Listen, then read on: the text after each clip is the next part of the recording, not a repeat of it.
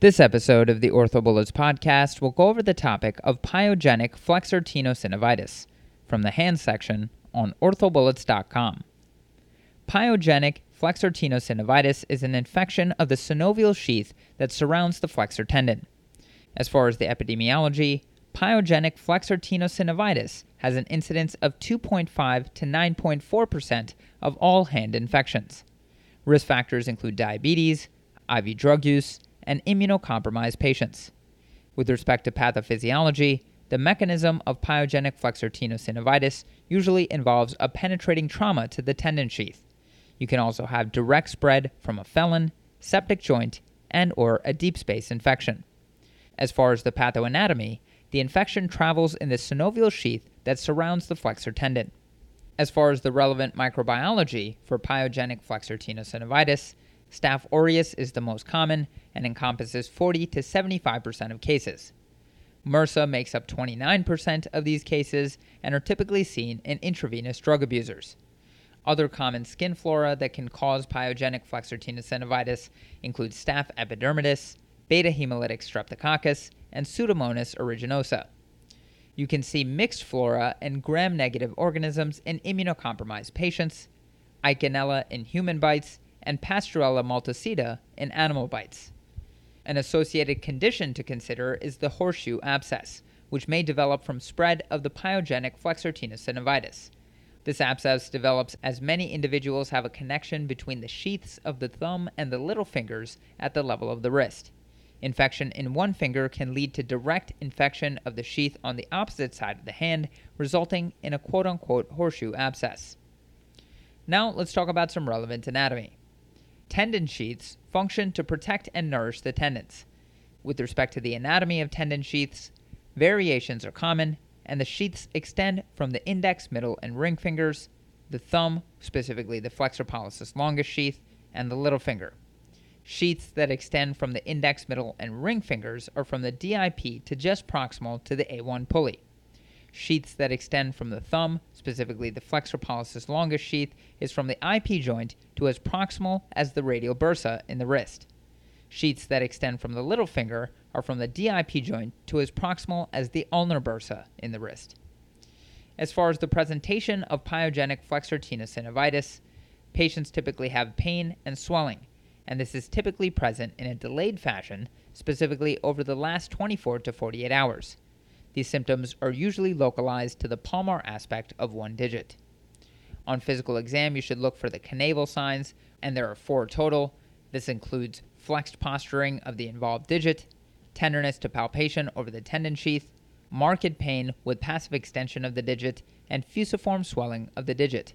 So again, the 4 canaval signs include flexed posturing of the involved digit, tenderness to palpation over the tendon sheath, marked pain with passive extension of the digit, and fusiform swelling of the digit. On physical exam, you may also notice increased warmth and erythema of the involved joint. As far as imaging, radiographs are usually not required, but may be useful to rule out a foreign object. An MRI cannot distinguish infectious Flexor Tenosynovitis from inflammatory, but may help determine the extent of the ongoing process. Treatment of pyogenic Flexor Tenosynovitis can be non-operative or operative. Non-operative is rare, but involves hospital admission, IV antibiotics, hand immobilization, and observation. This is indicated when there's early presentation. Modalities will involve splinting, and as far as outcomes, if there are signs of improvement within 24 hours, no surgery is required. Operative options, which are more common, involve IND followed by culture-specific IV antibiotics. As far as indications, there should be a low threshold to operate once suspected. This is typically considered an orthopedic emergency. Other indications for IND followed by culture-specific IV antibiotics include late presentation and no improvement after 24 hours of non-operative treatment with a confirmed diagnosis. As far as the technique for an IND of a flexor tendon, the approach will involve a full open exposure using a long mid-axial or Brunner incision. 2 small incisions can be placed distally at the A5 pulley and proximally at the A1 pulley, and using an angiocatheter for IND. Complications to keep in mind include stiffness, tendon or pulley rupture, spread of the infection, loss of tissue, and osteomyelitis. Okay, so now that we've gone over the major points about this topic, let's go over a few questions to apply the information and get a sense of how this topic has been tested on past exams. The first question reads, when evaluating a patient with suspected purulent flexor tenosynovitis in the thumb, the distal forearm and little finger are found to be swollen as well. The most likely anatomic explanation is the existence of a potential space in which of the following? And the choices are 1. Through the carpal tunnel, 2. Across the mid-palmar space, 3. Communicating with the subcutaneous tissue, 4. Superficial to the distal antebrachial fascia, and 5. Between the fascia of the pronator quadratus and flexor digitorum profundus conjoined tendon sheaths. The correct answer to this question is 5. Between the fascia of the pronator quadratus and flexor digitorum profundus conjoined tendon sheaths. So pyogenic flexor tenosynovitis is an infection within the flexor tendon sheath that can involve the fingers or the thumb.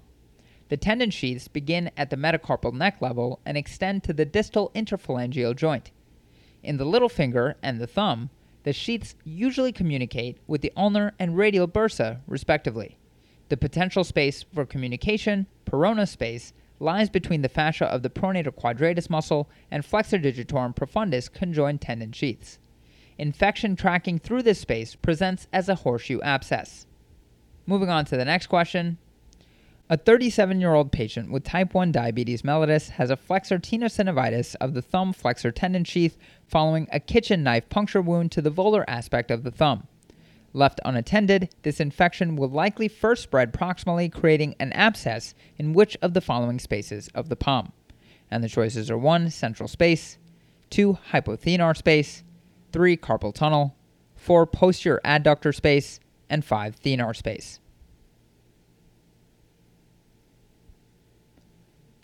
The correct answer to this question is 5. Thenar space.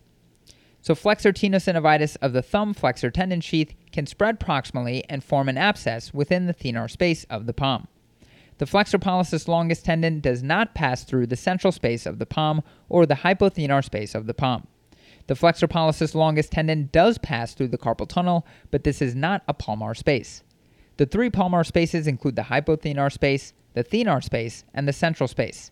The posterior adductor space would likely only be involved secondarily after spread from a thenar space infection. And moving on to the final question, all of the following are considered the cardinal signs of flexor tenosynovitis except, and the choices are 1. Tenderness along the flexor tendon sheath, 2. Flexed resting posture of the finger, 3. Fusiform swelling of the finger, 4. Pain on passive extension of the finger, and 5. Pain on passive flexion of the finger.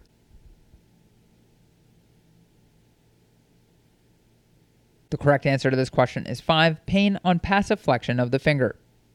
So the cardinal signs of pyogenic flexor tenosynovitis or canaval signs include 1. Partially flexed resting posture of the involved finger, 2. Pain with passive extension, 3. Fusiform swelling of the finger, and 4. Volar tenderness along the flexor sheath. So patients commonly present 24 to 48 hours after onset of symptoms. The standard of care is urgent surgical drainage to avoid tendon scarring or necrosis with subsequent impairment of finger function, followed by intravenous antibiotic administration. According to the Hand Surgery Update 3, open sheath irrigation has been replaced largely by closed sheath irrigation. These authors cite a retrospective study that showed no statistical difference in resolution of infection using open sheath irrigation or closed sheath irrigation. However, there was a trend towards more frequent complications and reoperations in the open drainage group. Lyle et al. Reviewed the records of 75 patients with pyogenic flexor tenosynovitis and found that there was no difference in outcomes between those who received intraoperative irrigation only versus those receiving intraoperative irrigation and continuous postoperative irrigation. That's all for this review about pyogenic flexor tenosynovitis. Hopefully that was helpful.